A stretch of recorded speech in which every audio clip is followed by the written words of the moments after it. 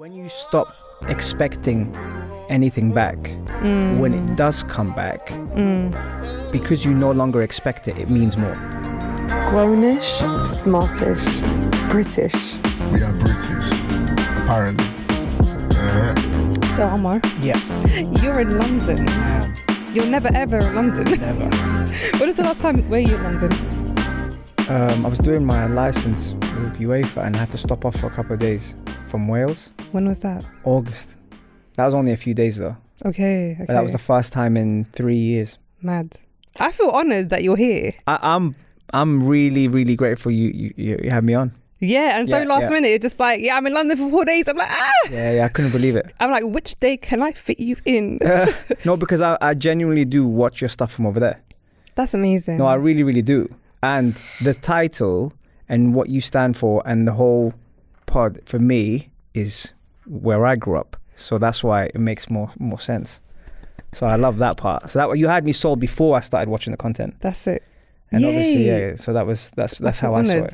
And you're all the way in UAE watching my stuff. Yeah. That's it. So for those who don't know, because we obviously didn't do the intro, we got Omar Dory in the building. And I'm excited because you're actually an old school friend. Yes. Like we go way back.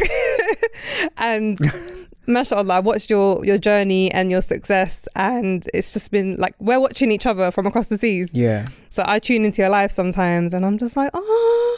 So you're a radio host, you're a football coach, you're an author. Quick promo. We're going to get onto that. You're a husband, you're a son. Yeah. And you're an ambassador for fitness and health. So what's predominant for you when it comes to all those titles? I think first son, husband, then we go into the other things. 'Cause everything else is a product of your society. So how you grow up, where you grow up. Yeah. And so you start off with the first person you see until you get to that point where you then become their guardian almost. Yes, that's how it works. Yeah. When if they let you. There's stubbornness. That's absolutely it. It's a stubbornness, right? So that's the first thing. And then after that, my love for football, sports, fitness, everything comes around that. But it started from young. Yeah. Yeah, I remember I remember us like school bus days. You know, I was thinking of the school bus days. Like I remember I was like, we went to an Arabic Islamic school for 11. Oh, I went for 11 years. How many years did you go for? I went from nursery to 11, and then I went back to teach there. That's amazing. You must have seen it from a different lens. But for probably like a good 4 years or 5 years, we were catching school bus together. Yeah. And then eventually when I moved to Fulham, I found out that you lived in Wimbledon side. Yes. And we used to catch a train together. Yes. Yes. And it's just like, it was weird because a girls' school and a boys' school, and those are the only times we got to speak was like on the school bus. That's it. And then on the school journey. What's wrong? Everything good? Don't pull them faces. Sir. You got to bring him in on the conversation. Have a seat, man.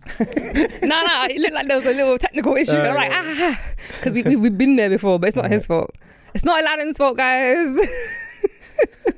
But yeah, no, it's been amazing to see us both, I guess, evolve into who we are today. Yeah. I always start each episode with a quote, and you gave me a few quotes. Yeah. The one I want to use, I don't know if you know it by heart, but people will forget what you said one. Do you remember it off by heart? Or shall I read it? Read out. I know it's people forget how you said, but they don't forget how they make you feel, but it's got more into it. So I've learned that people will forget what you said, people will forget what you did, but people will never forget how you made them feel. Yeah. Why is this in particular a quote that means? I think because we strive to kind of find our purpose in what we do. And I think when you're involved in like a well-being, health, fitness, you keep giving. And at some point when you start to get used to results and getting people there, you don't expect anything back, but people never forget how you make them feel. Yeah. And I think that's something that's even more evident post-COVID, post what you've been through, post family, friends, work. one person might say something and they'll go, I'll never forget how you made me feel when you said or when you did, or it could be something so simple, Yeah. but it drives from that conversation. And do you find that when people do say that to you, you're like, rah, like I didn't realize it actually impacted you in that way? Yeah, because when you stop expecting anything back, when it does come back, because you no longer expect it, it means more. When you used to 100%. expect it, you're kind of waiting. Yeah, it's just like, when you're ready, hit it. Yeah. And you want them to fill the gap, and then they don't, and then you just get a bit of disappointment. But when you genuinely let go Yeah. and accept that, then it means more. But I think also it means that they've reached a level of wisdom and growth for them to even appreciate what you did for them back then and how Yeah. it's now impacted them. And upon reflection, they're very grateful for that situation and that scenario, Yeah. which I think is pretty impressive. Yeah, it's impressive because I think we all have our journeys. We all go through things, but I think we also develop emotional intelligence. And at that point, past your psyche, past your physical, past all these things, that comes through experience. You can't learn that in a book. Yeah. And then when you Yeah. start to develop that through your own experiences, you then start to be grateful for the smaller things or the things that don't come by every single day. No, 100%. It's very humbling. So my quote is, time waits for nothing and everything's going to take its time. And that's it's actually a Music Soul Child lyric. I like that. I'm a big Music Soul Child fan. If you don't know who he is, you're too young, stop watching. But the concept is we're constantly trying to rush through everything and we want things to happen right now. But we don't also want to accept and embrace the beauty of that everything does take its time and nothing is just going to land when you expect it. And we're just so eager for results. And actually, we have to just pace ourselves and accept the process with it. Yeah. But at the same time, don't take too long trying to do things because before you know it, you'll whether it's like you want to do something in life and you're trying to like procrastinate, just remember like time waits for nothing.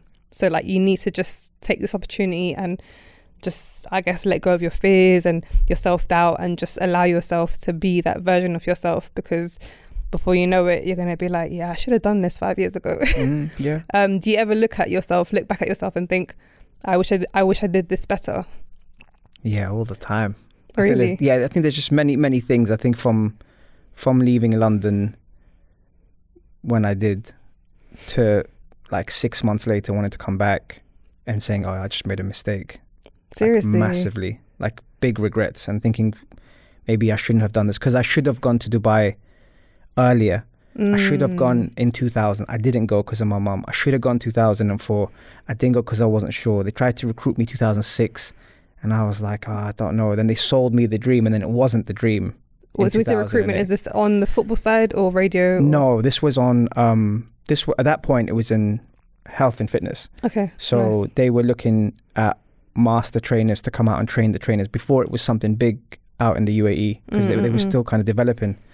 And so they sold it to me, and then when I got there, I was like, "This. If I didn't have a leaving due, you would have just slid back to your desk. I would have gone straight back home and no shame." Yeah, but I just yeah. at that point, your ego's in the way, and you're like, "I can't go back now. I can't." Everyone's like high fiving you, like you've made it. Yeah. You're moving out. I haven't You're done leaving anything. ends. Yeah, I haven't done anything. I got there and I was like, "Oh, I made a mistake." Yeah, but And did you feel like you had to show face and act like you've made it, or like, you know, make it look like it's going well?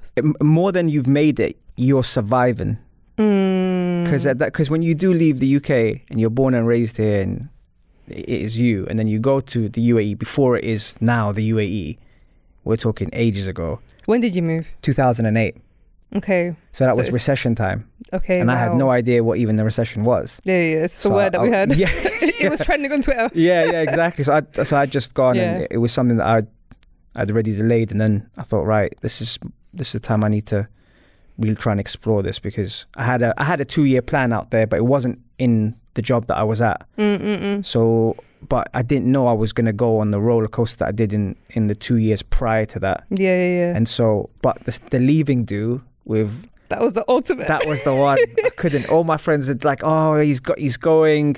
We all have to get together. We're gonna have one last, gathering and everything. And I'm like, no, I can't go back now. But you know what? As much as you're saying, oh, I should have, but look where you are today. So you had to go through every single part of those journeys and go through the, oh snap, I didn't expect this, to I guess, push yourself to who you are today and what you've evolved into. So I guess there is no regret in that sense, because you are now shaped into the man you are based on whether it's an L, whether it's an unexpected thing. I guess you went on the high and you were humbled very quickly. But you had to be humbled in order for you to pick up. And I always say, like, in order for you to succeed, you have to fail at something, or you have to go through hardship in order to appreciate success, or in order for you to, like, push yourself into further growth. So I feel like that's what kind of happened for you. You know what? As nice as that is to hear, and coming from you as well, because obviously we grew up here together. It was not that picture. And it was like, and then as soon as I got there, all the boys here were like, "Yo, so what is it like? So what is it like?" And when you go somewhere on holiday versus when you go live somewhere, already different. 100%. Family that I was there left. That's another thing. Visa took 16 months to process. So you're doing visa runs. So that means you have to exit the country and come back in every month for 16 months. That's a lot of laps. That's a lot of laps, and I'm not driving. At that point, I'm not driving. I don't have a bank account. My uncle's thinking, because I stayed with my uncle for the first 6 months, because he's like, stay with us and everything. My uncle's thinking, you're out from 5 a.m. until 7 p.m. What are you doing? Who are your friends? Where you going out? Who is she? It's like all these questions, and I'm like, honestly, there's no time for anything but work. Because they sold me the dream, and there was no dream. It was like a picture that wasn't really there. So from that point, because obviously the reason why I said what I said is because it's upon reflection, not as in that time you're going, well, I must fail in order to succeed, or no, it's just one of those like moments where you kind of think, okay, would I have been the same person I am today had I not experienced this, had I not had to pull myself out this hole, whatever. So when you got to that moment and you realize, okay, whoa, this isn't what I thought it was, what kind of kept you motivated besides the fact that you had a leaving party? Besides the leaving party, just my mum. I think just my mum. At that point, it was just that's the priority. The plan is eventually to get her retired, to come out and move with us out there. And was that a lot of pressure on yourself? I think from the age of like 15, 16, when you become the man of the house straight away, you're thinking, okay. Was it just you and mum growing up? Yeah, it was. So for me, that's already where she's done everything she can to provide me by going to the school and everything like that. Some people don't even have the opportunity. It's my turn now to say, thank you for that. But then, like you said, I can't go back now. I've the hard part's saying bye, or I'll see you later. And for me, it was like, I want to see her sooner than later. You know how you talked about time earlier? We can't. Time is valuable. We can't. We can't erase that. So for me, it was like, if I go back now, that's her open arms, but that's also like, you should have stayed here. I don't think your mum would ever say that, but that's what you would feel about yourself. Yeah. I think especially as men, like, there's this level of pressure that you apply on yourself of expecting to be a certain standard, a certain caliber, especially when you've been raised by a strong woman by herself. You're just like, well, I need to be that and stronger. I need to be that and more successful, because if she's been able to do this, then as a man, I got to be 10 times stronger, because it's just the default setting of a man or expectation of a man, which isn't necessarily 100% fair, but it's the social pressures, and it is what it is. And how we grew up, where we grew up, what our background is, what our culture says, what our religion, everything, all of that just piles up, and then you build up your own perception of what you need to do, and for me to come back at that point just wasn't an option. So we mentioned mum. How was it growing up with mum? Like, just you guys in the house? Oh, amazing. Yeah, amazing. That's amazing. Good. My dad's a genius, so I just got to put that out there.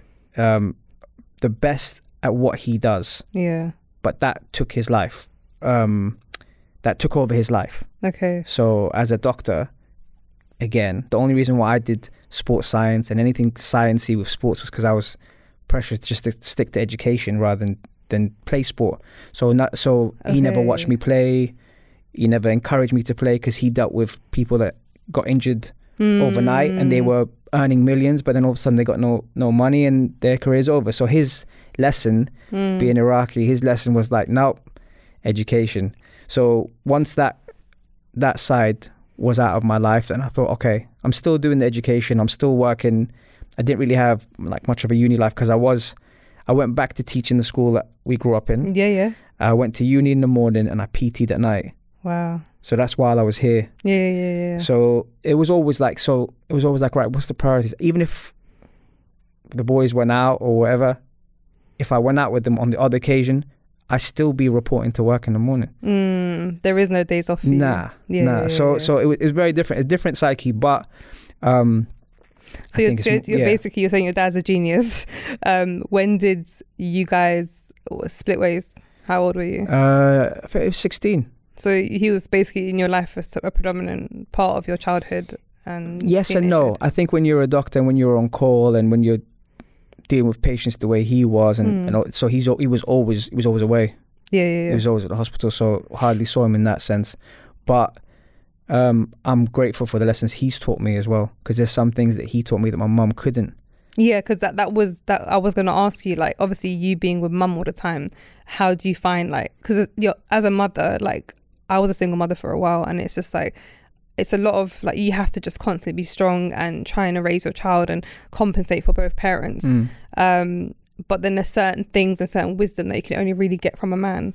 Like, whether we like it or not, there is certain things that will only land from a man. I don't know why someone is calling me right now. I'm so sorry. Do you want to get it? And hell no. It's an international call as well. I'll be like, yes, uncle. And, you know, as much as sometimes when I hear comments about, single mothers can't do this and they can't raise a man and they can't do, like, I appreciate, like, sometimes it's a bit outlandish how they drop it, but there is some truth in it, which is, you know, which is why I had my son surrounded by loads of other men, like uncles and cousins, and, you know, now my husband, and it's like positive male role models. Yeah. Despite your dad being busy, do you feel like he's dropped enough gems in you and certain foundations that you felt like he compensated? Yeah. I mean, the family from my dad's side are very strong on education and very strong on principles and discipline. So that was something that he instilled. Genetically, what I picked up was his work ethic. Okay. But I found that out later. Yeah. Through, like, the names. When I was in our school, when we were growing up, anyone that was Iraqi would ask me, "Oh, was your grandfather so and so?" And then you go, "Yeah," and then they'd come and shake my hand, and I wouldn't understand it, and I didn't get it, and I'd come back home and I'd say, "Why are these teachers from our country shaking my hand?" "Oh, because your grandfather did a lot for the country." So, okay, cool. Okay. But a surname has two sides. The surname has the grandfather side, and then the second man to Saddam side, who scares a lot of people. Like, no, focus on this side, the good side. So that's why when they say who you related to, I said, well, obviously I'm related to that one, and they're okay, fine. Then they shake your hand, but I didn't know any of that until because it's politics. Exactly. It's heavy politics. Yeah, and I stayed away from politics growing up. Yeah. Because my family was trying to protect me from that. I was gonna say, did your mum and dad try and shelter you from it? Yeah. They said never get into it because it's like a limousine. On the outside it's shiny, and then inside there's always something you don't know. And I thought, all right, I'm not gonna even bother. And that's exactly what I till now I couldn't tell. Half the stuff I was like, I'm learning about that because I don't know anything about it. But yeah, from him not being there was the best lesson I could have learned. Okay. The best lesson, because I had to learn things on the go. I had to pick up things that normally, in a normal scenario, this is how you do this. It's part of my coaching. Spoon-fed, basically. Yeah. It's part of my coaching. Obviously, you have the humanitarian side and you have the authoritarian side. The humanitarian side puts arms around you and tells you it's going to be all right. This is listen, get your thing together and let's go. There's two different styles, and that was something that he did really well. Good. And in a very assertive way, where I was like, okay. But you respected it as opposed to try to be a rebel. Because some of us, when we get that authority, we're just like, well, screw you, Dad. I'm going to do what I want to do. I was explaining how I used to, like, fake pray. When, like, my parents used to force me to, I'd be like, well, I'm not going to do it. It's just like, but there's wisdom. Like, just pay attention, damn it. So I respect the fact that you were able to, like, appreciate your dad's, like, lessons and journey and his approach to life. Hey, how do you describe your mum in 3 words?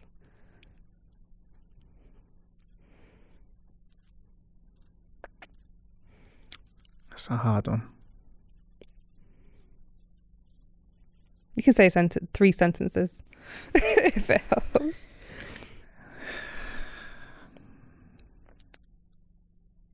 Unreal. Can't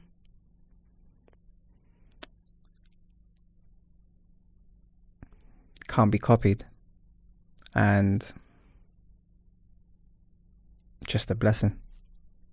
That's amazing. I can see your bond with her. It's a very, very, from young, I saw it in like little glimpses. I never saw your mum often. And I saw recently she was on your radio show. Yeah. She's such a G. She had no idea. Oh, really? She had no idea. She felt like she was part of, like, I felt like she was part of the furniture. She was comfortable. Oh, she took over. Yeah. I think that was the most viewed from all the shows I've done. And I'm next week will be 500. And Amazing. And her, that one episode got people relating to their mums through that show.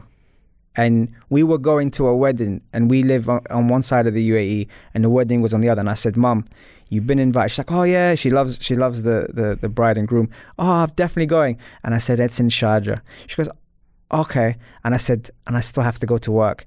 And she was like, okay. And I said, and you're going to be on the show. And she was like, what? I said, yeah. I said, she's like, I don't know what to say. I said, Mum, she tunes into every show, even when she's here. She'll listen online. She'll tune into every show. She'll make her comments. She'll ask me about the guests. She'll talk to me about Arsenal. She'll just mention everything. She's fully invested. Oh yeah, that's it. Yeah. So when she was on the show, and in the car after she found out that she was going to be on the show, she was like, so just prep me. Like, what are we going to do? I said, we're just going to have a conversation.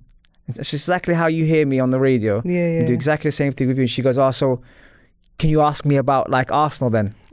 And I said, yeah, we could do that. That element. Yeah. She's a real fan, isn't she? She's a real fan. Yeah, she's a real fan. Like, she started talking about like people and characters and like how she rates them, and I'm just like, Mumsy's proper on it. Yeah, she's on it. Yeah, she's on it. And the fact that you can see how genuine her passion for the game is. Because normally when like our parents would talk, especially mums, people would be like, well, what does she know? And then when she talks, they're like, oh, hold up. She knows the lineup. She knows what's happening. She tunes into every game. So once she came on that show, they got to see a huge part of me through her. That's amazing. And it was one of the best things. And I can say it now, we didn't even get it approved, because everything with radio and government in the UAE has to be approved. What, prior? Like, yeah. Running order, guest approval, gate pass, and there's a police station attached to the station. Yeah, they're serious, especially in that emirate. They're serious. So you can't get in without all the above. And the fact that obviously, slid her in like that. Yeah, we rode in the same car. So the fact that she was with me, it was it was amazing. And she, until this day, what I loved about that is all the comments she got. That's beautiful. Yeah, she got a lot of comments, and people that know of her but haven't seen her for a while, all of a sudden they see her on radio and it was on YouTube. Nice, and it's nice that you're also sharing your mum with the world, like in a very beautiful way, because you both share the passion of football. Yeah. So you have your mum that loves football. Yeah. You love you who coaches and plays. Yeah. And you talk about it all day. Yeah. And you're married to a football player. Yeah. Sick. Yeah. We like it a bit. That's amazing. Yeah. So did you guys meet on the field? Yes, we did meet on the field. Maria's got her 9 to 5. Okay. So she does her 9 to 5. The football thing only started happening recently, like on an international level. Yeah, that's mad. Before that, it was just, I think in the US Division D1, I can't say soccer because it kills me, but D1 football out there is big. She did D1 football, and then she moved to the UAE to do her masters, and she was playing in the same league I was coaching. Amazing. But because we had to share the pitches, all the teams had to share the pitches. When I coached, her team would be on the other side, and my team would be on this side, and that's how we first met. But we didn't really get to know each other for a couple of years. Okay, so you knew of each other, but that was it, like high and by. Yeah. So and I stopped coaching women's football after that. Oh, seriously? Yeah. So was it love at first header? I don't know. I'm trying to find a terminology. Do you know what I mean, bro? No, don't you dare. I didn't want to say like love at first kick. Was it love at first? You thought about it though. 100%. I thought that's weak. So it was like harder. I thought header would be harder. I'll let that one slide. Not a header though. Hat trick? I don't know. Just Okay. give me something. All right. Find a better one. Was it love at first? Kick. What No, what would you say, Aladdin? Huh? Shoulders to shoulder bump. Shoulder Shoulders barge. barge. That's a long word. That's a long way of saying it. It's a barge or bump. Yeah. Was it love at shoulder to shoulder barge? Where is this going? No, but I will tell you one thing. When I met her, she thought I was, well, first she thought I was crazy anyway. But when I walked past her, because when I'm coaching or when I'm in football, I don't stray away from the game. Okay. So Quite focused. yeah, very to the point where she thought I was a bit nuts. But I was walking past her, and she was playing a game, and I said to her, as I was walking past, I said, "You got a great left foot, but you need to shift the ball over because you're too obvious. You're going to go in the same direction. If you actually check your shoulder, you'll know how to." And this is exactly what I said to her. You check your shoulder, you know how much distance there is, then you can go either way. And then I walked off, and she thought, "No, it's just this guy is nuts. Like he didn't even say hello." And it's because she was playing in the tournament that we were all in, Yeah. and she was a good player. So I'm not thinking that's going to be my wife. I'm thinking you're wasting your time. In my head, that's the way I'm like, you're wasting that because you're good and everything.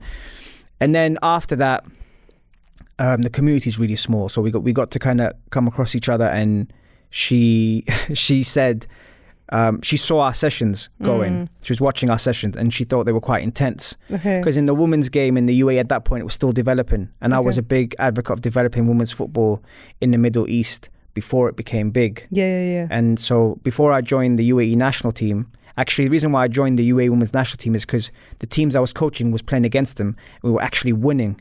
We have no right to win against the national team. So then they recruited me to come on board with them. But prior to that, it was quite serious. So when she saw the session, she was like, it reminded her of the US standard, which is quite high out there.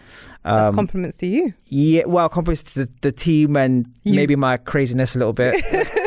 But yeah, that's how it started. And then after that, she said, "You think I should join your team for the next season or in the upcoming season?" And I said to her, "You wouldn't look good if you left your team now, because your coach will be disappointed, your teammates will be disappointed, and it looks like you're just trying to go to a winning team." Yeah. And it's like not you're right. copping out, Yeah. So that's how that conversation built up, and then eventually in the next window, the season was over, and some of the girls on the team said, who would you think would add to the puzzle? And I said, well, Maria's one of them, and they went and spoke to her, and then we recruited the season after that. Okay, nice. Yeah. So it was done in a very tasteful manner rather than say her that. just going, "Bye guys, I'm gone." Yeah. It's like, "You chose me." Yeah, It is what it is. Yeah. That's cool.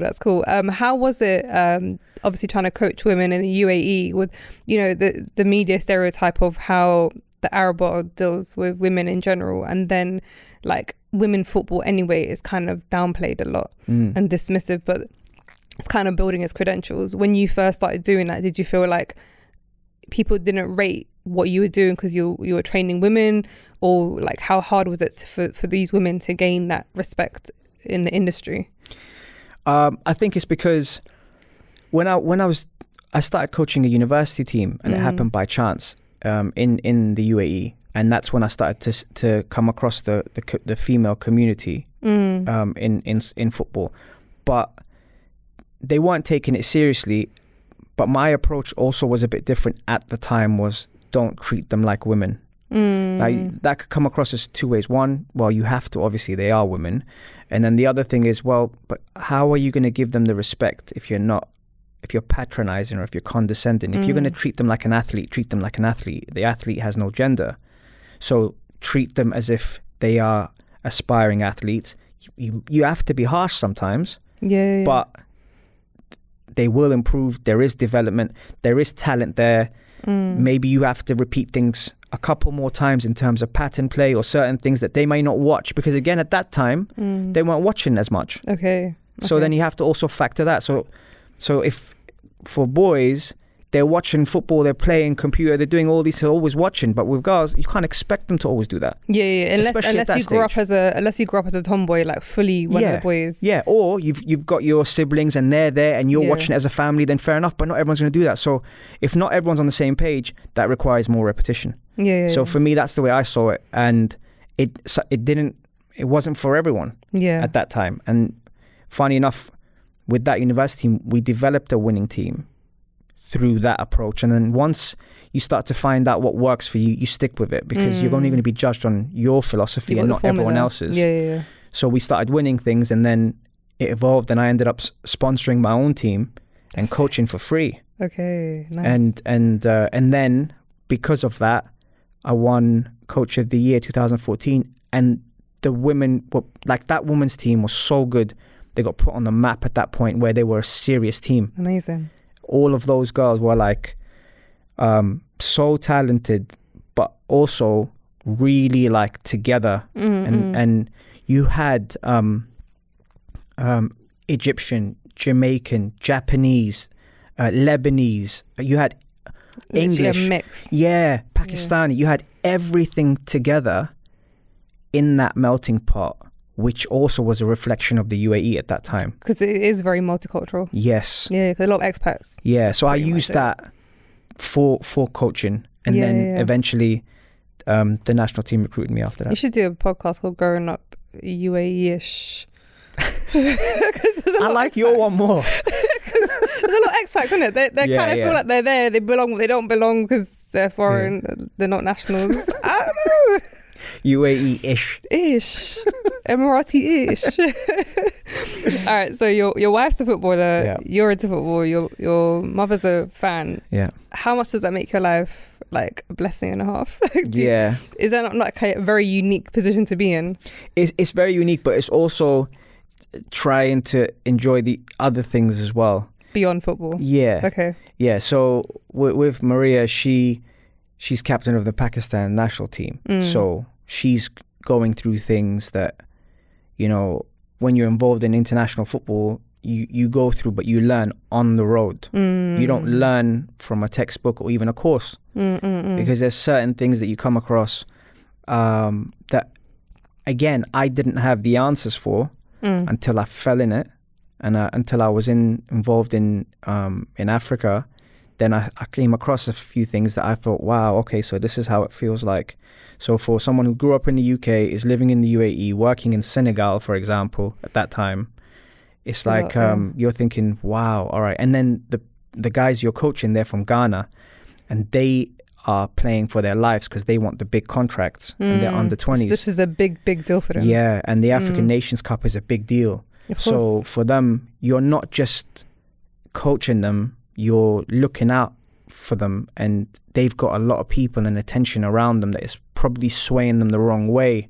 What deals to take, what decisions to make, how to evolve, how to be the person they want you to be rather than the person that you should be. So with all these guys at that time, I only learned that on the road. So now when Maria's talking to me and she's saying, you know, we're going through this, and, you know, what do you think I should do? I said, well, how do you feel? That's the first thing, because I can't tell her what to do. Then you have to go back to being a husband as opposed to like football mode, business mode. Yes. How do you feel? Good. Okay.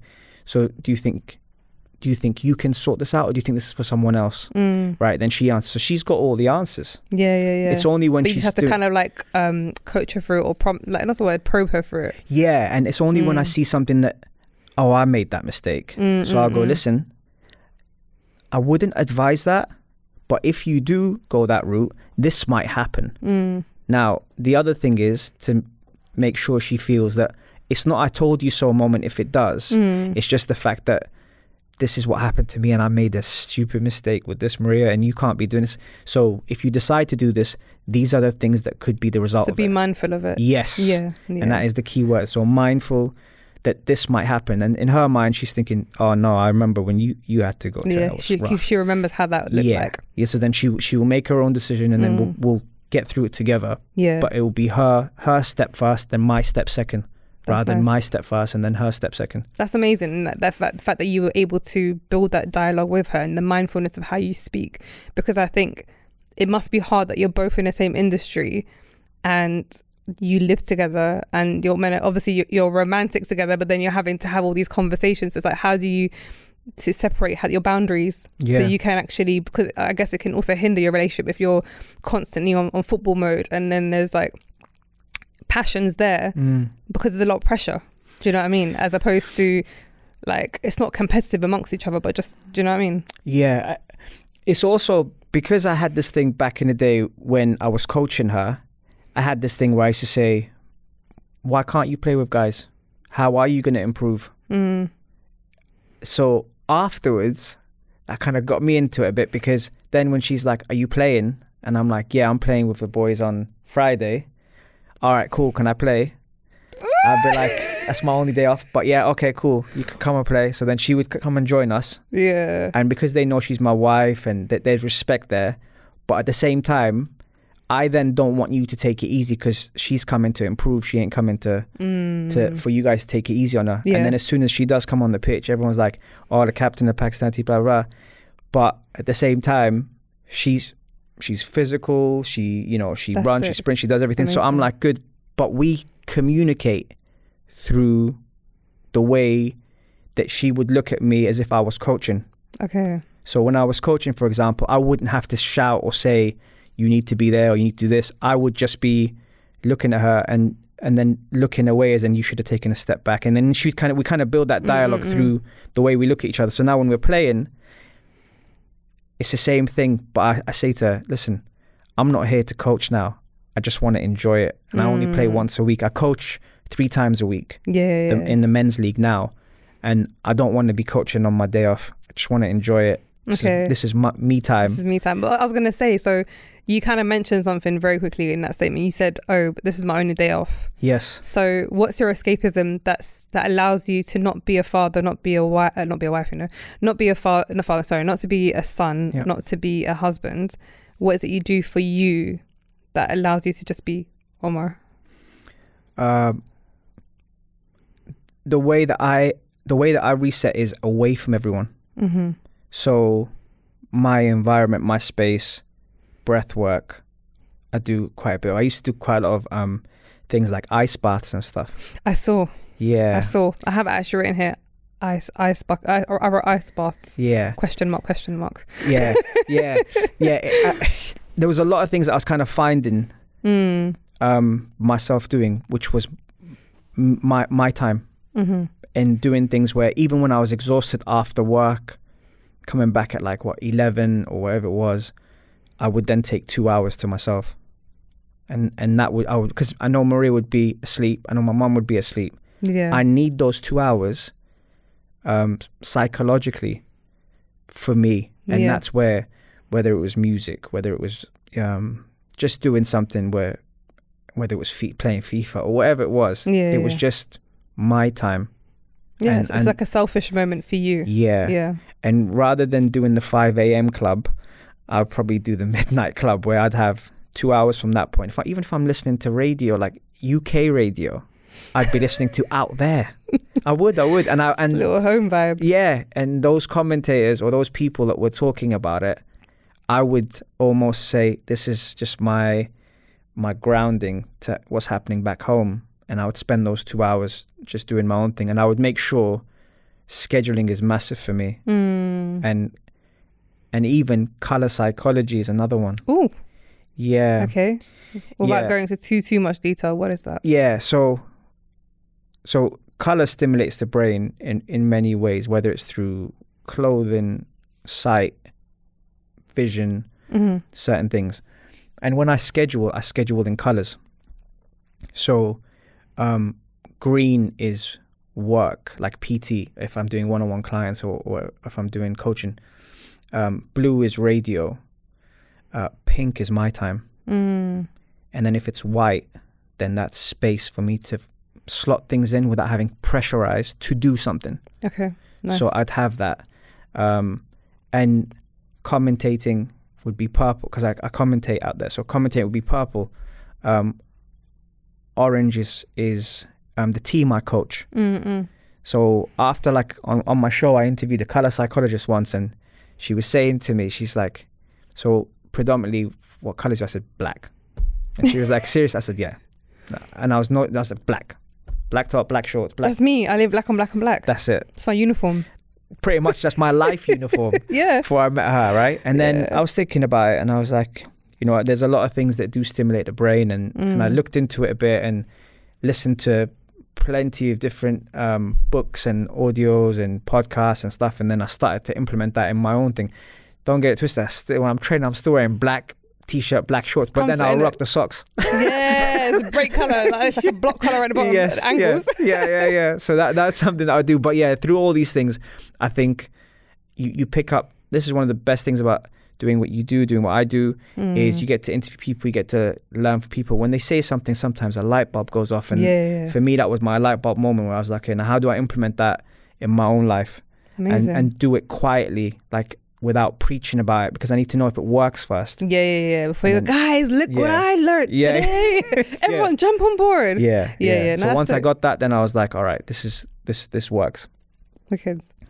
So how's married life going for you, sir? How long have you been married for now? 3 years. That's sick. 3 years in a week. And a week. So in a week. In a week. Yeah. So what you got planned? Well, she's not in the country. Yeah, she's on national team duty. Okay, what does that mean? I'm so sorry. That means that she's playing for her national team. Nice. And they're on camp for like a month. So before I came to the UK, she was away for a month. Then she goes to Saudi, and she's actually going to be playing Saudi in end of Jan or mid-Jan, sorry. Okay, so you won't get to be seeing much of her. No, I won't. Are you going to pull up? Yeah. Yeah. I'm gonna. Well, if it was a surprise, you ruined it now. But yeah. No, it won't be. No. It won't be. This won't be out for another couple of weeks. Oh, that's fine. Yeah, no, I will be. I will be there. and she, yeah, she's too big because she knows. Act surprised. Yeah. Maria. She would actually say, "Are you coming?" Yeah. Before anything, because she'd want me to be there, That's nice. I think also when you reach that level in your marriage, you don't want to surprise her, because I might throw her off. Yeah. And I want her on her A game. So if she's going to be on her A game, she knows I'm going to be there. Then that weight is off her shoulders, and I can kind of just be there, support her from the sideline, and just let her do her thing. That's amazing, and it's true, because when you're anticipating someone, it almost like there's a level of comfort and warmth, also knowing that person's going to be there, that important person's going to be there, as opposed to a surprise. It's like, I'd rather know that you're coming and I'm anticipating it and I'm excited, rather than he might surprise me, but I don't know if he's actually going to come. If he doesn't come, I'll be disappointed. Yeah. So and then if he comes and I didn't think he was coming, then I need to play well now that he's here. Yeah. So yeah. Just very quickly, like growing up, obviously your mum and dad splitting when you were 16.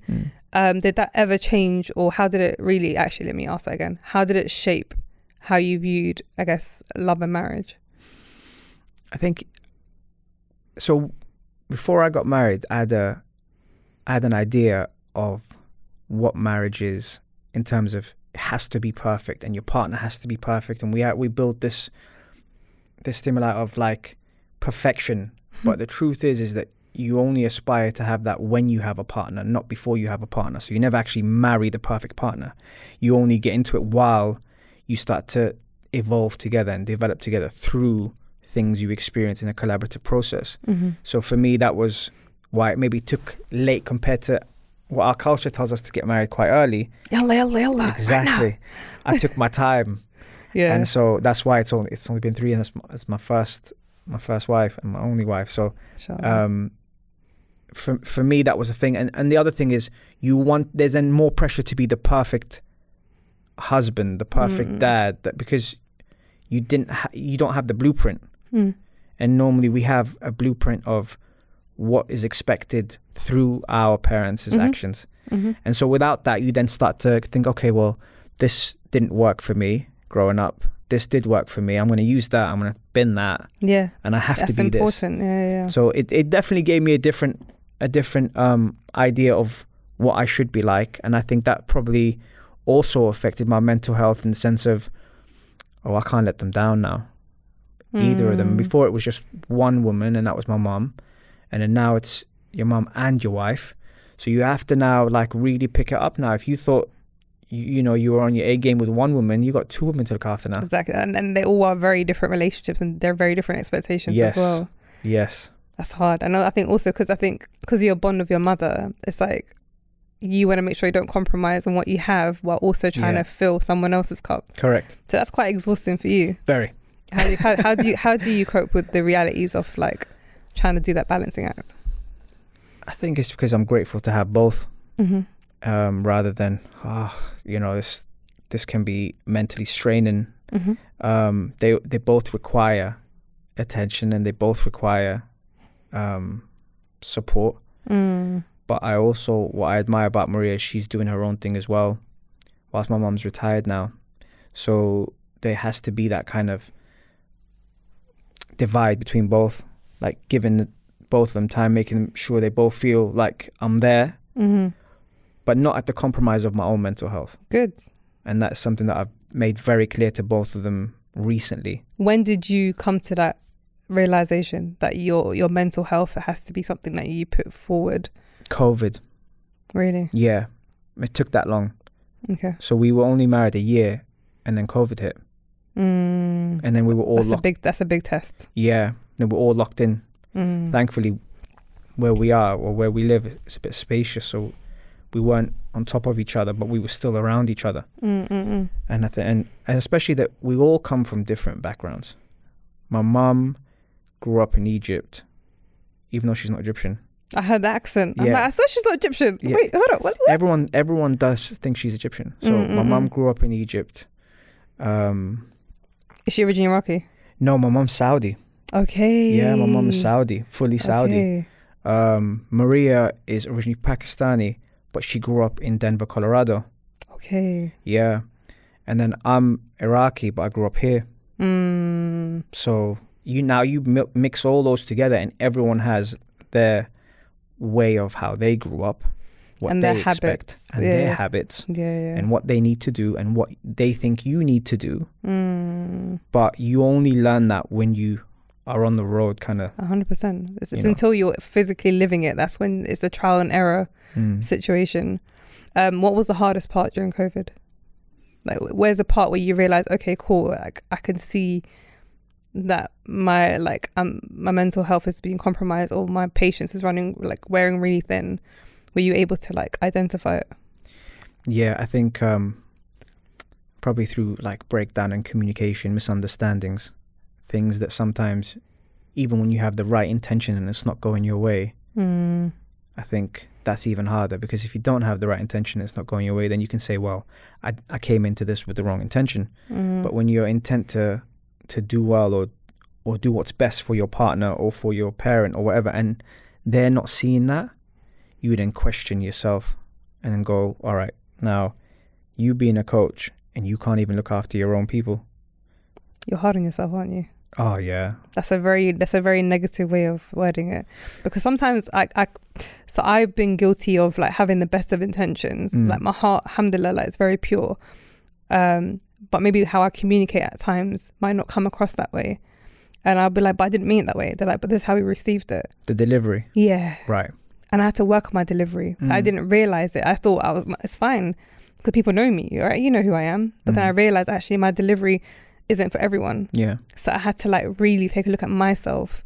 I think, what do I need to change about myself in order for me to be received? But I mean, I guess, yeah, to an extent, screw what people think. Like, you're never going to please everyone. Yeah. But then there's also a level of care that you have to take, and mindfulness when it comes to delivering to people that you love the most, because like, not bending over backwards for them, but it's just that mindful part can go a distance for me. And I think I learned that as well, because I used to clash with people, and I realized, is it really worth it? Like, even though I'm like, what I realize is I'm over explaining myself, trying to explain my intention. They're over explaining why they didn't get it, and it's just like, but this is not productive. Yeah. So I just had to like take a good reflection on myself. What's the most reflective moment that you've had for yourself, where you had to like really take a good look in the mirror? In general? Yeah. I think maybe after my car accident. Okay. I had a life-threatening car accident on my way to coaching. I don't remember much of the incident. I only know the images of what I saw afterwards in terms of the cars and the way they hit. And it was three cars. It was going to Al-Ain, and it was Ramadan time, and I was on my way to coaching, and the scenes of, I can show you that after, I'm just getting goosebumps. The scenes of the cars was just horrendous. And when I woke up with both airbags blown up and the car still moving, Oh wow. and me like going onto the side, the first thing I was thinking was, what just happened, and did anyone die? And so stopping the car, getting out of the car, looking across, and then seeing another car, which I'd gone underneath it. So I'd driven underneath it and lifted it. And you can see from the way the car was that, and I was thinking, how did I... Were you speeding? No. So it was just someone just did switch lanes without really letting someone else know. I was on medication at that time. Okay. I'm recovering. So that could have had something to do with it, but that road in Arabic, translated in English, was called the Road of Death. Oh wow. So and it's I just had no known. idea. Okay. And the police actually told me, do you know what this road is called? And I said, what? He goes, Shara al-Maut. And I was like, Oh, literally Shara al-Maut. and I was like, firstly, why would you say that? And secondly, I was thinking, is that the first thing you tell someone that's just been in a car? And the four other guys, I looked at them and they were fine. I thought, great. But then in the report, there was a third car because my car was hit from the side as well. So maybe that would have hit me a little bit, and I would have gone underneath Shifted that you car, to another car, and that car would have gone off, and then everything blew up in my face. And I'm lucky that the engine was not at the front, because I would have been dead. Policeman confirmed that the engine was in the middle, Okay. and I'd gone underneath the car, so that would have just gone in pieces. But I think that was, for me, one of the moments where a lot came into perspective. And I've had moments like that. It's humbling in a weird way. Yeah. I've had moments like that where I've thought, God, I'm lucky to be alive, you know, that this is... And then I thought, where's my dad? Where's this person? I haven't spoken to that person. I need to bridge this gap. I need to... Why? Because life's too short. Closures. Yeah. That's amazing. And did you get to speak to your pops? He came down. Nice. So I hadn't seen him for, I think, 11 years prior to going to the UAE. And then he'd come down. He drove down because he lives in Abu Dhabi. Oh, no way. Yeah, he lives in the UAE. Okay. So he drove down to Al-Ain, and at that point, like what you say, you don't know what to say. I think he's left you when you were a teenager. You're a man now. He's in front of you. You're just glad he's alive. He's glad you're alive. And you don't know what to say. How was he receiving you after 11 years? Because obviously he's looking at a whole grown man now. Like, he can't give you any like solid words of wisdom, or because you've now evolved. Do you know what I mean? I think he can always give... I think your dad can always give you wisdom. Yeah? Yeah, I think... and I think he's also looking at himself. So if I was naughty, that's coming from you. If I made mistakes, that's coming from you. If I was charming, that's coming from you. So there's the pluses, the negatives, there's everything. It's just the whole package, isn't it? It is what it is. And it comes from him. But yeah, it was nice to see him. I'm glad that he was right. And the team that I was coaching only realized the magnitude of what just happened when I introduced them to him. Because he'd come to see me at the hotel because I was on my way to coaching. Because I coached that night. After the accident, You still went ahead and coached? I had a game. Business as usual. I had a game. Yeah, I had a game. So I coached, and people that came on the pitch were looking at me and they thought, we just saw your car totaled. And I didn't want to make eye contact with anyone. Were you in survival mode still? You think like some adrenaline was still pumping through you? Yeah, I was just avoiding eye contact. I just didn't want anyone to come up to me. I wanted to finish the game and get off the pitch. We won 1-0. Well done. Had to be done. But as soon as that was done, I was walking off, and I remember the technical director, the head of the EFA, he come up to me and goes, are you all right? I said, yeah, I'm good. You just have an accident? Yeah. They're like, this guy's on some like yeah, proper, he like... is on something. yeah. And he's like, have you been to see a doctor? No, I haven't. I will. Okay. let us know if you need anything. Yeah, no, I'm good. And just carrying on walking past, and I was thinking, God. Then the next day my dad came and saw me. I messaged him that night because I was quiet for a good couple of hours. Yeah, because that's your brain and body trying to like, I guess, just get the head around it. Yeah. yeah. I was concussed. The seatbelt left its mark all over me. Like I was bruised exactly where the seatbelt was, into my hip, across my chest. And I just didn't want to see anyone. I just wanted to be alone, I think. And then he came next day, and then when I introduced him to the players, again, it's weird, I wanted to not run, but just get out of shot again and just go away.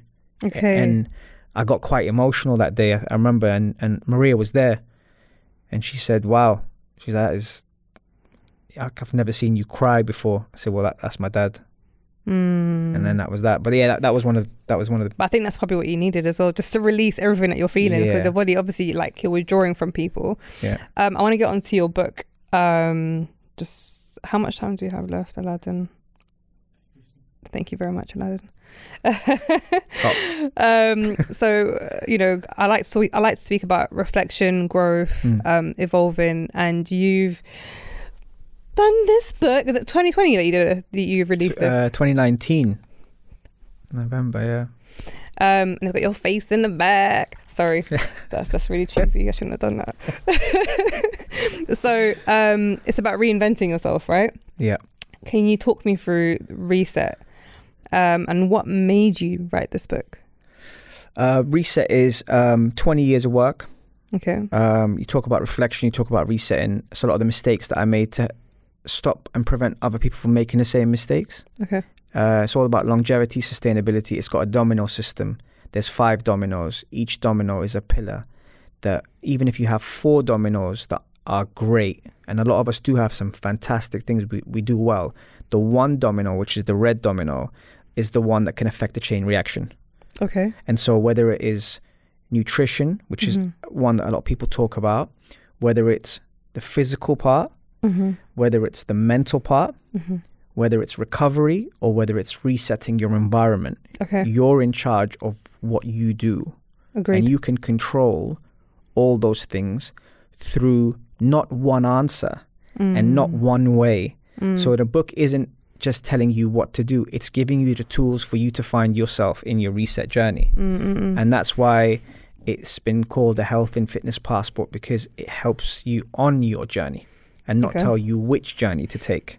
Would this book be predominantly targeting people who are into fitness, or can it apply to every single auntie, uncle, niece, nephew? Every single person. Because if it was just for fitness enthusiasts, then it would be a much thicker, dense book. The hardest thing about this book is simplifying it and making it readable for everyone. Yeah. Because even when people read it, they've gone, I got through it in a couple of days and it was quite light. And I said, yeah, that was the hardest thing, was making it like a conversation almost, yeah. and to summarize it. And my publisher, when I released it before COVID, said, you're rubbish at marketing. You need to use your platforms, get on the radio, talk about it, do this. And then last year, it was a bestseller at Amazon. Sick. And he called me and munched that humble pie. Because he said to me, can you imagine if you were a bit more aggressive in your approach, how many more sales you would have done? And I said, the point of this reset book was to be able to simplify something so people can read it. Yeah, I read some of your reviews and people were like very grateful to how you summarized it and how easy it was to digest, and considering how many years of experience and, you know, everything you're putting into one book for you to be able to do it so beautifully. And I'm actually looking forward to reading it. Thank you. It took me 4 times to write it. Seriously? Yeah, I rewrote it 4 times. I wasn't happy with it. Why? Because I was like, perfectionist in you. Yeah. And it was like, it needs to come out a certain way. It needs to come out a certain way. And then I was like, but I forgot this, but I forgot that. And then I thought, listen, you need to make it as simple as possible. Don't complicate the situation. Don't complicate it. Yeah, because for some people, they can be overwhelmed. If it is a very complicated read, yeah, they then feel like they're not intelligent enough to read it. Yeah. This is going way above their head, or if you get too heavy into something, and it's like, the more simpler it is, literally, it just means everyone can take in something. Are you planning to write another book? No. That was a serious, Quick. solid Quick. no. Done it once, not doing it again. Stress. And I said, no, it's not even the stress. It's I said, I'm going to put everything into this one book. And I'm going to do everything that I can.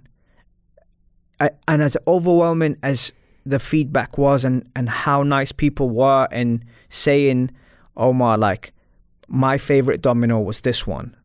Or the way you expressed mental fitness through mental health was brilliant. That was my favorite domino. Would you mind elaborating? And that when they said stuff like that, then that makes me feel like I would just want to give back more.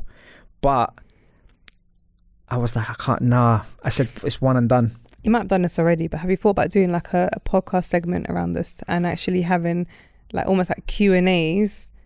Because obviously people ask you sub questions, right? Or Yeah. they have, and then from there you can just elaborate on each domino. And That's a great point. In lockdown, my show that 1 month for some reason on radio was cancelled.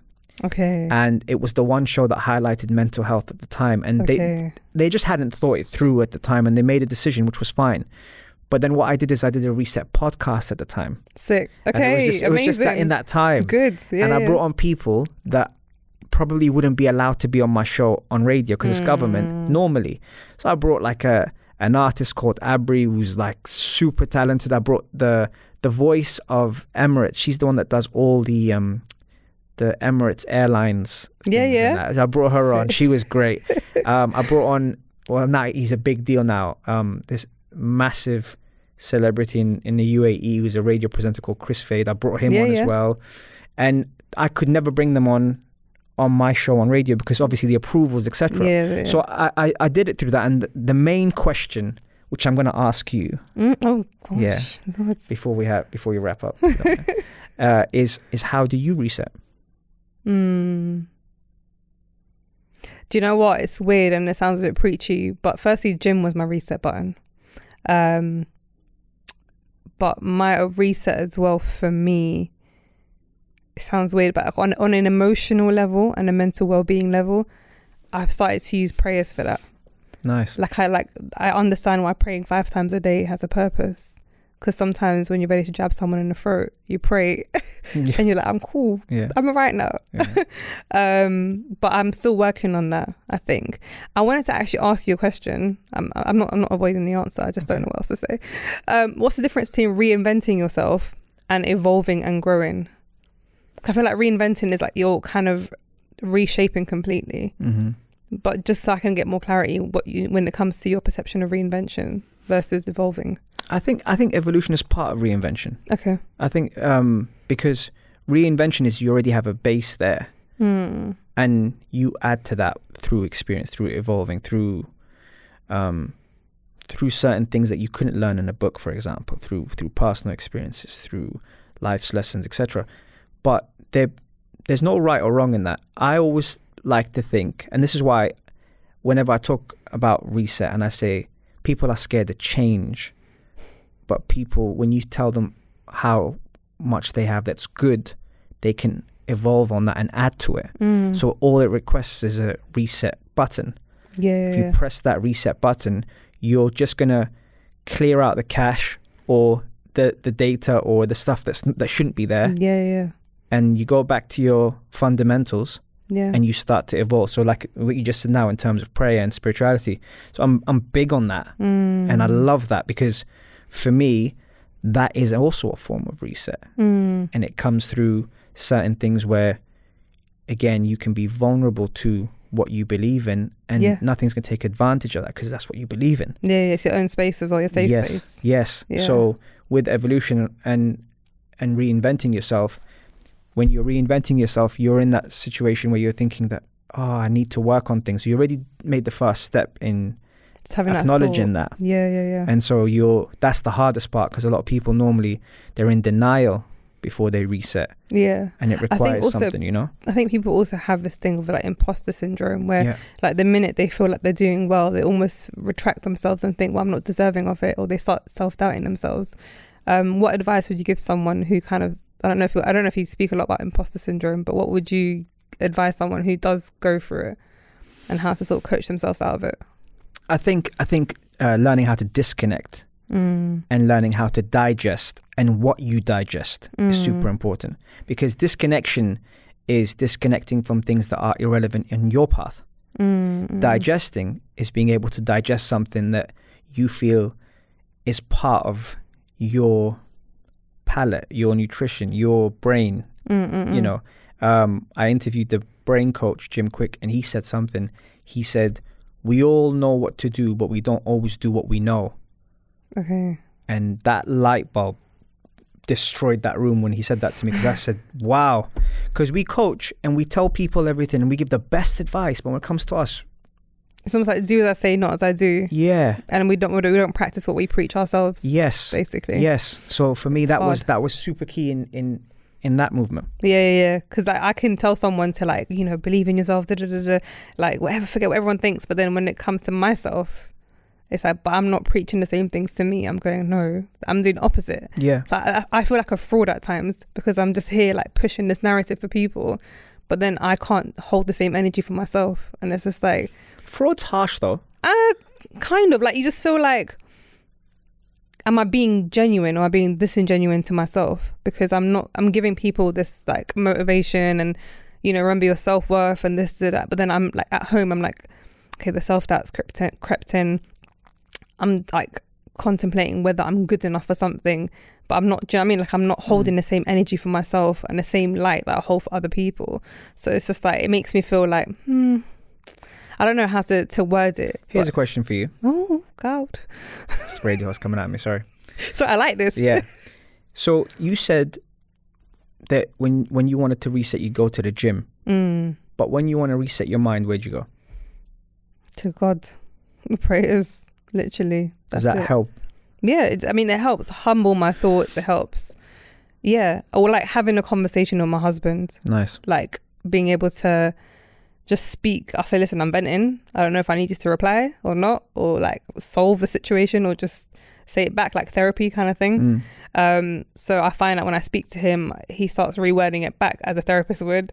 And I'll be like, all right, cool, safe, thank you for the answer. And it's just like, I needed to say it out loud in order for me to sound stupid about how I That's fine. feel. Yeah. And then maybe like reevaluate how I should see things and how I should view and react to things.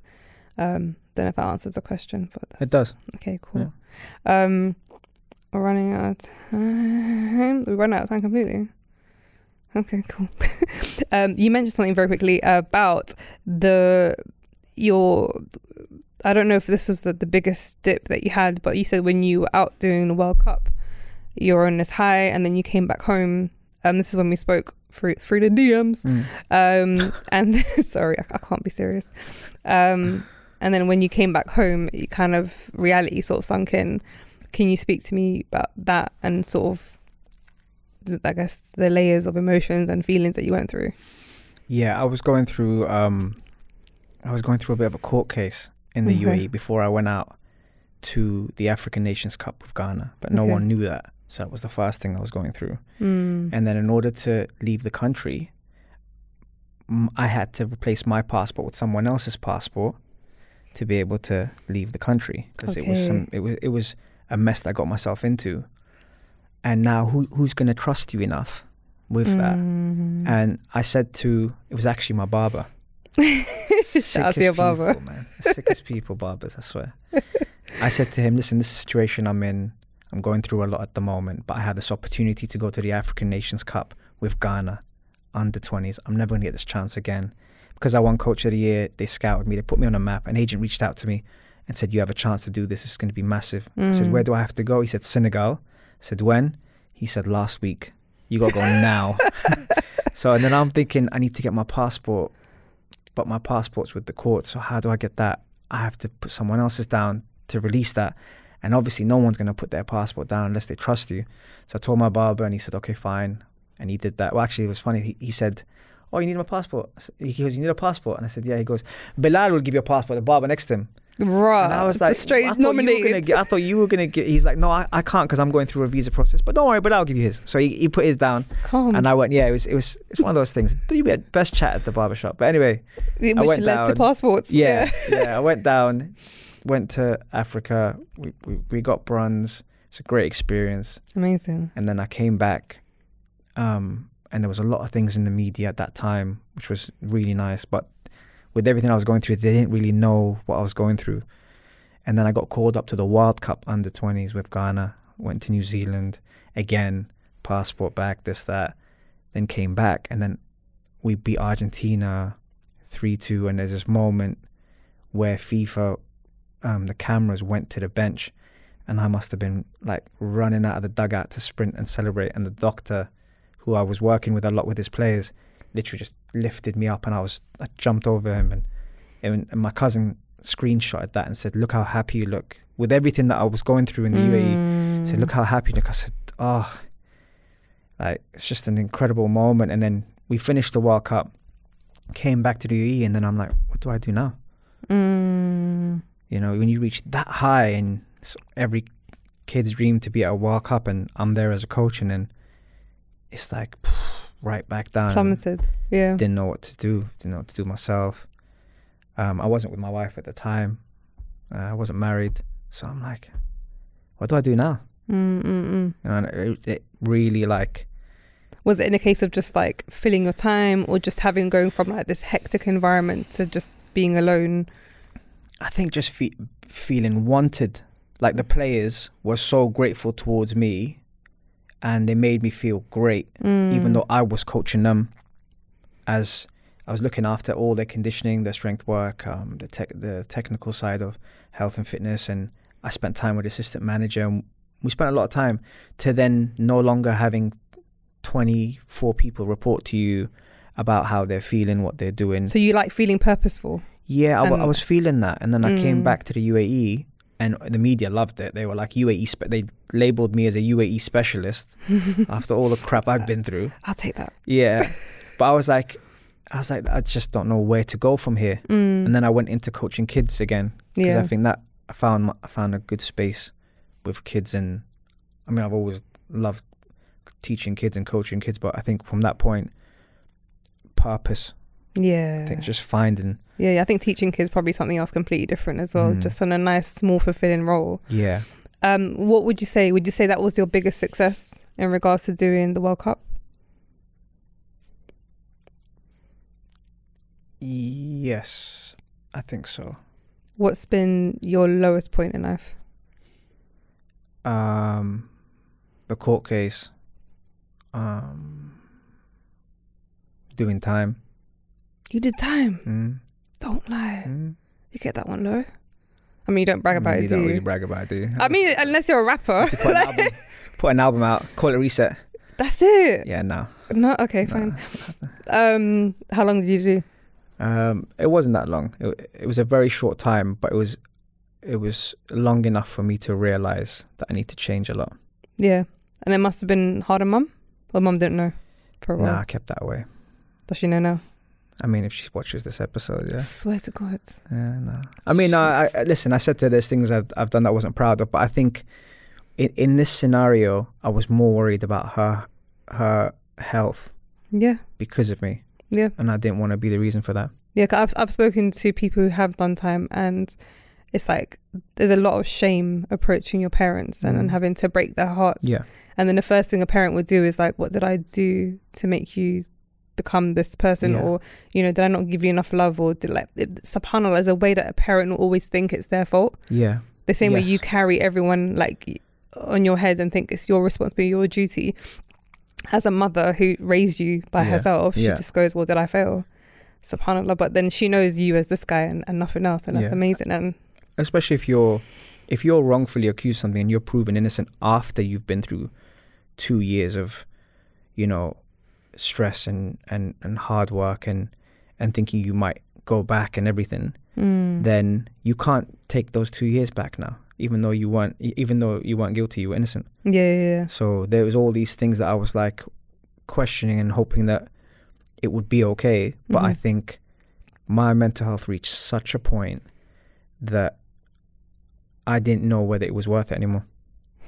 And that's the reality. Yeah. So now that's why when it comes to listening to men, women about their mental health, I have all the time. Yeah. Just very briefly, male mental health in the UAE, what's that narrative like? Because I think in the UK we're very pro pushing a narrative of safe spaces and, you know, male mental health matters. And there's less shame and stigma around it, because obviously there's culture, there's faith, there's different things that kind of box men into being and behaving in a certain manner. What does the ambassadors and the campaigns look like in the UAE? I think it's bright, but I think it's very early days. Yeah. I don't think they're at a stage yet where it's reached like here. Okay. You know, but they're on the right track. It's just, it depends who's in the position to be the ambassador, or who's in the position to listen to the people that need it rather than talk about it. Is there a lot of Arab mentality, like the old school Arab mentality of dismissiveness? Yes, because the UAE has only been around for 50 years. Yeah. So, but you're expecting to hear that. But they are innovative. They do want to do things. They have a happiness center. You know, they're building things, which is great. But the idea is to educate the old school folks to at least not be past it. Because if the new folks are doing it and the old folks are still there, they're going to be like, this wasn't around their time, just get on with it. But if you tell them why, and you show them the rates, and you show them all the seriousness behind suicides and the percentages, then that could be your kids, that could be your son. And at that point, then the older folks would get it. But it's only, unfortunately, we think of cure rather than prevention over cure. 100%. And I think also there's some generations of our generation who have inherited their parents' mindset. Yep. 'Cause I remember I had some guy say, well, any man that commits suicide is a coward, or any man that goes for mental health has no iman, or anyone who, and it's just like, bro, you're part of the problem. Like you're not taking time out. So do you feel like you have a safe space back home? Do you feel like your friends and your circle when it comes to male mental health? Yeah, I think because I don't want to say an ambassador, but because I'm a huge advocate of mental health out in the UAE, I think that's why my space, people want to be in that space to talk about it. Because that's a safe space for them. But do you allow yourself to be vulnerable around them as well? Yeah, some people I do. It depends what space we're talking. That you have to kind of, it's unfortunate, but you have to control it when you're on radio. You know, because I talk about it a lot on my show, and I open that channel for a lot, where it was the first English speaking show in Sharjah to discuss mental health. Amazing. And when people do talk about it, it gives me a sense of pride, because I'm saying we need more of that. Yeah. And you kind of set the narrative and set the bar. You try to, you know. Well done. Be very proud of yourself. Yeah, thank you. We've run out of time. That's great. Any final bits of words, advice?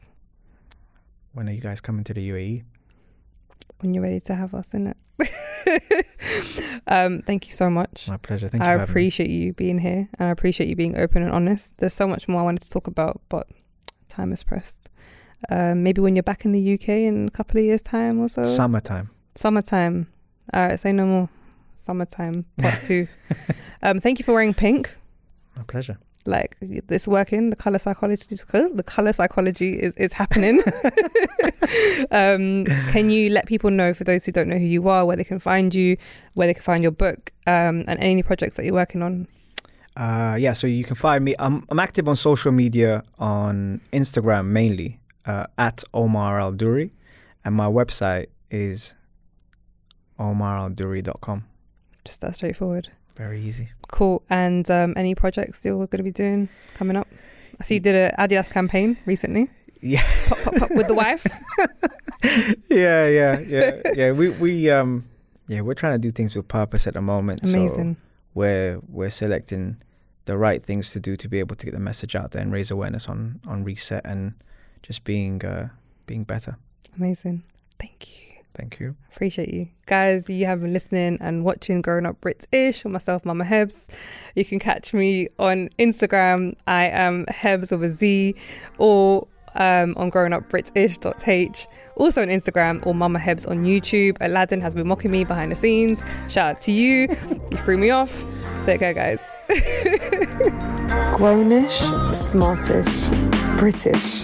We are British, apparently.